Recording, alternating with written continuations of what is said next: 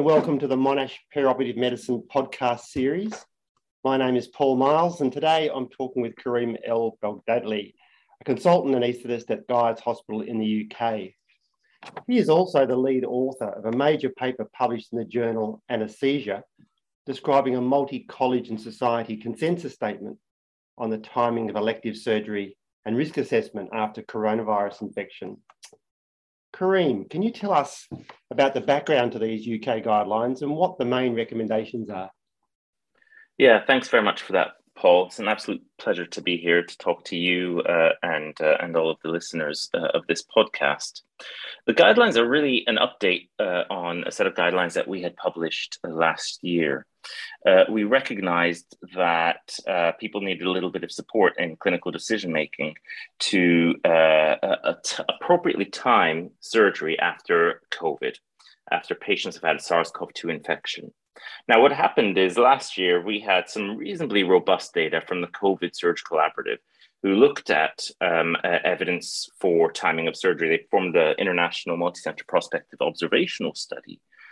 And what they found was that there was a very clear association between the timing of surgery after an infection and adverse outcomes, both morbidity and mortality. Now, that was last year, and that was in the era of Delta, but we'd moved on from Delta. And since the guidance last year was published, we've had Omicron emerge, and we've also had widespread vaccination.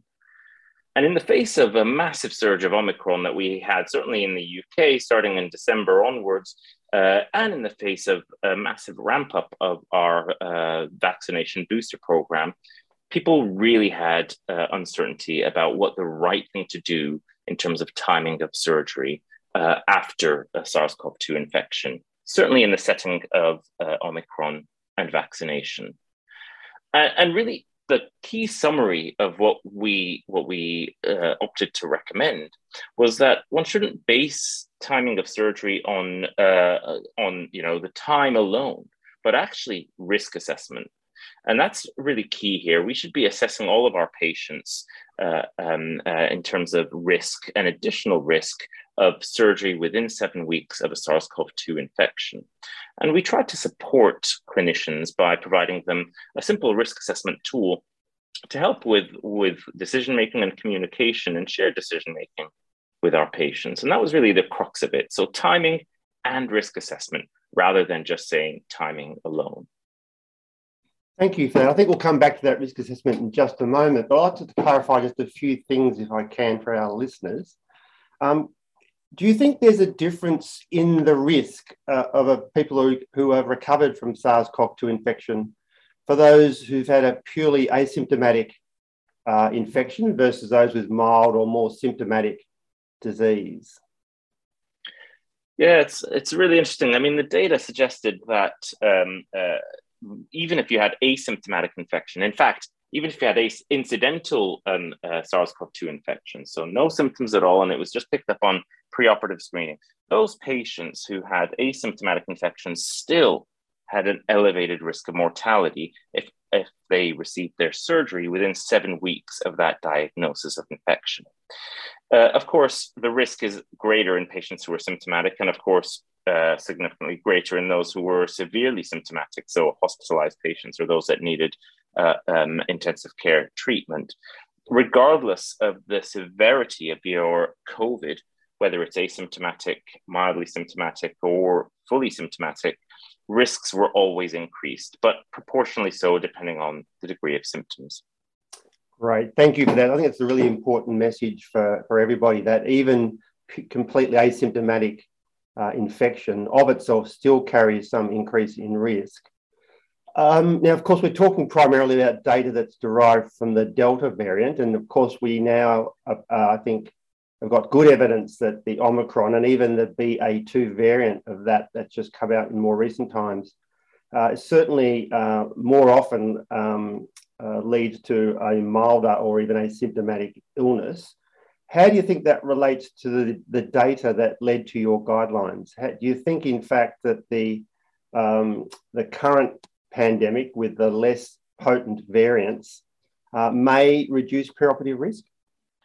Well, I come back to what we've just touched upon, which was if asymptomatic patients with Delta still had an increased risk, then how can I, with full confidence, say that asymptomatic or mildly symptomatic patients with Omicron do not have an elevated risk? And that's the key here, really, is the fact that, you know, we had evidence that even if you didn't have symptoms, you didn't do as well as we would have hoped. Now, what we do know is that whilst Omicron is generally a milder disease, the evidence does seem to suggest that patients may be more likely to have symptoms anyways. And so, you know, just thinking about that, it suggests that there is a systemic immune impact of Omicron. The fact that asymptomatic patients previously had worse outcomes also suggests that it's about the immune response rather than the physiological symptoms and signs that people may have. And so that immune response may or may not be significantly different with Omicron. We really don't know. But if it was myself, if it was my mother, my father, I would want to be more confident that it is safe to ignore Omicron and to treat it significantly different to Delta before saying surgery within 7 weeks is not associated with increased risk. Very good. So again, to emphasise that obviously us as anaesthesiologists and perioperative physicians, we've always had a very high premium on safety, and certainly without compelling evidence otherwise, we should still assume that there's risk even for asymptomatic disease, and obviously therefore with both the Omicron and more recent BA2 variant. Now, you mentioned this this timeframe of 7 weeks post-infection. Now, is this 7 weeks from the onset of symptoms or diagnosis or resolution of symptoms? When does the 7 week time period start? So the data was based on evidence that 7 weeks from the diagnosis of SARS-CoV-2, and that was usually with either a PCR. The data was actually mainly PCR and not lateral flow tests or antigen testing. So it's not resolution of symptoms because symptoms might not have resolved by the time patients present for surgery. It may be much longer than 7 weeks, as we know now. So it's based on the point of lab-confirmed SARS-CoV-2 infection. Okay, so from diagnosis. Yes, correct. Thank you for that. Now, coming back to the consensus statement, more generally, did you have consumer involvement in this process? Yeah, so the consensus statement is actually, it's the same group that we used before, and we had patient involvement in the formulation of the guidance as well. We had surgeons, anaesthetists, we had senior consultants, junior consultants, trainees as well as part of the guidelines group. So we tried to be as broad as we can. And we'd also sent the guidelines for review from the patient groups, from the expert panels that we were all engaged and involved in as well. We'd also presented it to NHS England ahead of publications to see if it was something that was extremely, people would be really averse to the concept that we're saying, which is stick to 7 weeks with risk assessment, rather than saying just move on, don't worry about Omicron. And the feedback that we got was all kind of built into the recommendations that we made.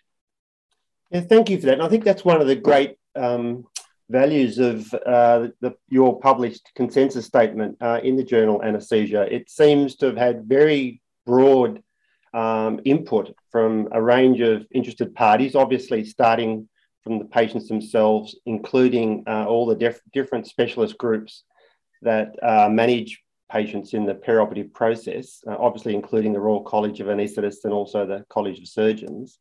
But again, you've also partnered, as you say, with NHS England and other groups to really give, I think, I see that almost as a really excellent evidence-based policy level. And I think that's really, really important, which makes these guidelines, I think, so impactful, not just for the UK, but around the world. Now, let's just come back for a moment around, the risk assessment part of it. What do you think are the major concerns that need a special focus for in the preoperative planning and evaluation? Yeah, so I think there's a couple of things that we had thought about. There's obviously, you've got to consider the patient's baseline risk first and foremost.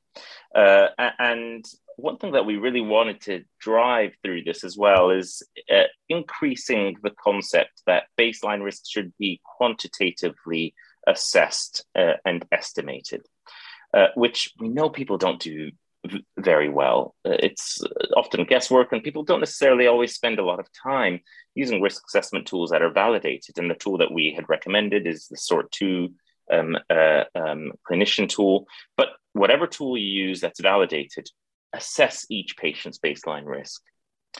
Now, once you've assessed that baseline risk, then it comes to layering on top of that what the additional risk of proceeding with surgery within 7 weeks might be. So this is risk modifiers.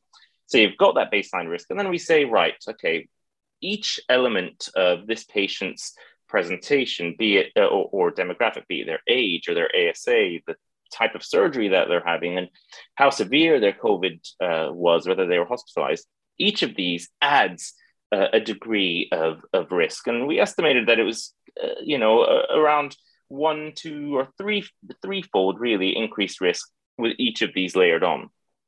So once we've effectively worked out how many additional risk factors patients have on top of their baseline risk, we could then use those two bits of information to kind of weigh up with the patient, with shared decision making, weigh up what the risks of deferring surgery would be and the risks of proceeding with surgery within 7 weeks of an infection.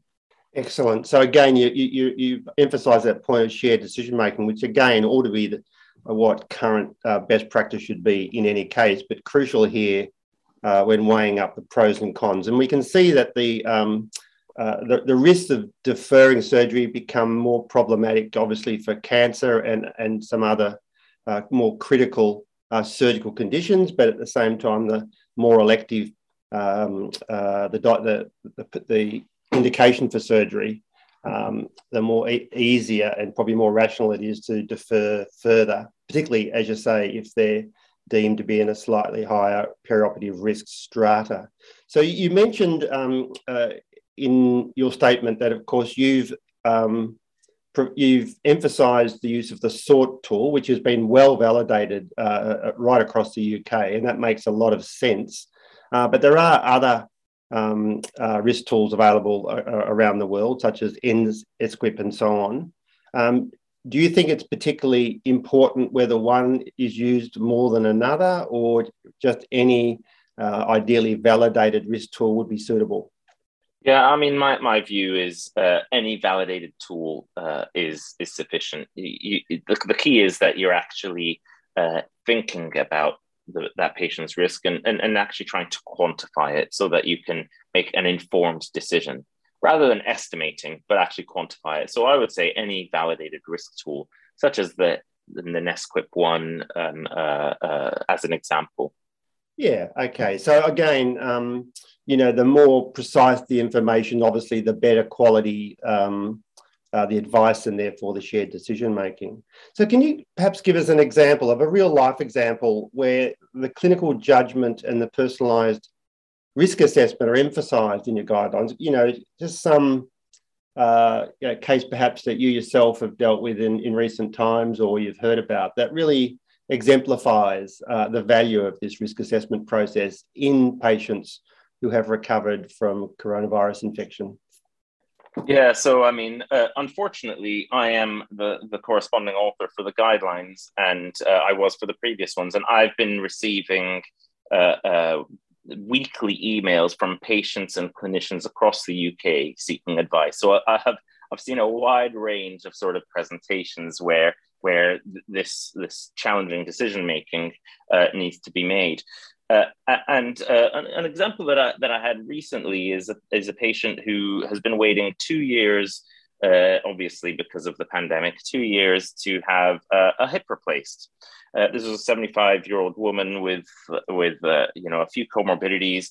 ASA was a soft 3, and she had had COVID 4 weeks previously, and she just had mild symptoms and they had resolved. So, I had this discussion with the surgeon, was really keen to proceed because, waiting lists, and we certainly had 6 million patients waiting for surgery in the UK, and there's all of these additional extrinsic pressures. But the surgeon was keen to proceed, and I really wanted to have this discussion with the patient.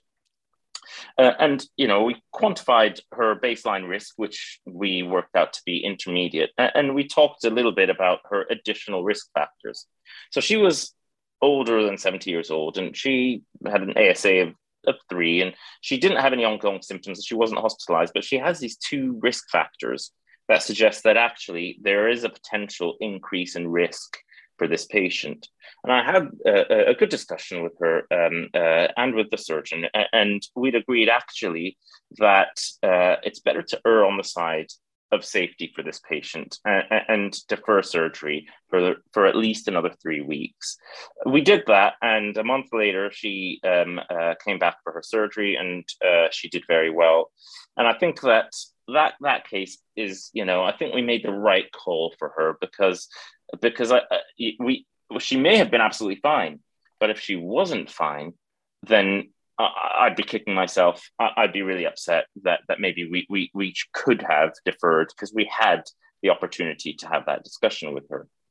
And then I contrast that with a patient that we've had recently who has breast cancer, needed a mastectomy, and has been on chemotherapy. Now, this patient, this patient had COVID, I think it was 4 or 5 weeks previously, and we could have delayed for a couple of weeks potentially. However, the patient was extremely anxious, and she was very, very prepared to take on any additional risks. And we went through our risk assessment tool with her. She was an intermediate for increased risk, but when we considered the risks of deferring surgery, it wasn't just the risks to her physical well-being, but also to her psychological well-being, because this woman was extremely stressed, extremely anxious with her cancer. And so with that shared decision-making process, the right decision for her was to proceed with surgery, recognizing that she was at an intermediate risk of increased complications. So there's 2 cases there that I've kind of talked you through a little bit, showing what the benefits of going through with patients, the baseline risks, the additional risks, and the risks of deferring surgery, not just on disease progression, but on the patient's well-being as well. Excellent. They really do, I think, highlight what the main messages are of the paper. Now, I want to make it just a bit harder for you and also for the listeners. I read in recent days that the BA2 variant certainly seems to be far more transmissible even than Omicron. And in fact, there seems to be a substantial proportion of people, at least in the UK, I'm sure this will become worldwide very soon, in the community right now who are entirely asymptomatic, apparently well, with a prevalence rate seemingly of active infection right now of somewhere between 10 and 20%. Now, if that's the case, how's that going to impact on elective surgery planning, both in the UK and even here for us in Australia?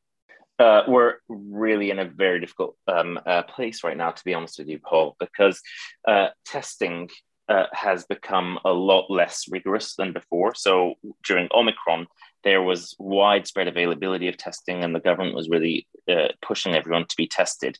But that's kind of ramped down a little bit recently. And the data showing that anywhere between 10 and 20% of the population who are positive with it, that's actually self-selected people who are presenting for screening for any purposes, mild symptoms, but the number may actually be a little bit bigger. The other issue that we have right now is that our booster program was so effective that we got a large proportion of the population boosted in September, October, November, December. For some of us, it's been more than 6 months since our booster. And for some of us, our immunity may not be as robust as it was perhaps previously. I don't know what the impact of that will be on perioperative outcomes, but what I do know is I really don't think that we could ignore BA2 at the moment. I think that we need to treat it as we did Omicron. I think that we need to be cautious for individual patients' benefit, not just population benefit, but for individual patients' benefit. And time will tell what's going to happen with BA2. We're seeing lots of patients who actually do have mild symptoms, but I'm really not sure where we're going to be going with this. Yes, it's been such a dynamic story all along, and I think all the experts, including those in healthcare, have in some ways been playing catch up every step of the way. And I think that now becomes there's this new story of the BA2 variant, for instance, which I think will be really interesting how it plays out and how much impact it will have on certainly for surgery. Now, I know you're not directly involved in the COVID surge program, which has been immensely valuable for getting some data and evidence around the surgical setting. But can you tell us what you know of what data collection processes are happening now and how that might better inform us in the months ahead? Yeah, so COVID surge has been really, really important for guiding our recommendations throughout and what we do in the perioperative setting. At the moment, the study has, I think in the next few days, is going to be closed for data collection. And what the study, the COVID Surge 3 is looking at is perioperative infection with SARS-CoV-2, which is going to be with Omicron infection, and looking at the effect of perioperative infection on patient outcomes. There's been at least 6,000 patients who have been recruited prospectively to the study so far. So big numbers globally again. The early data, it's really hard to say, but having looked at some of the early data, I think it justifies a little bit of caution still. I think being a little bit cautious may end up being the right thing to do. I can't really speak much about what the final data is going to show, but I can say that it's definitely encouraged me to continue with my degree of caution.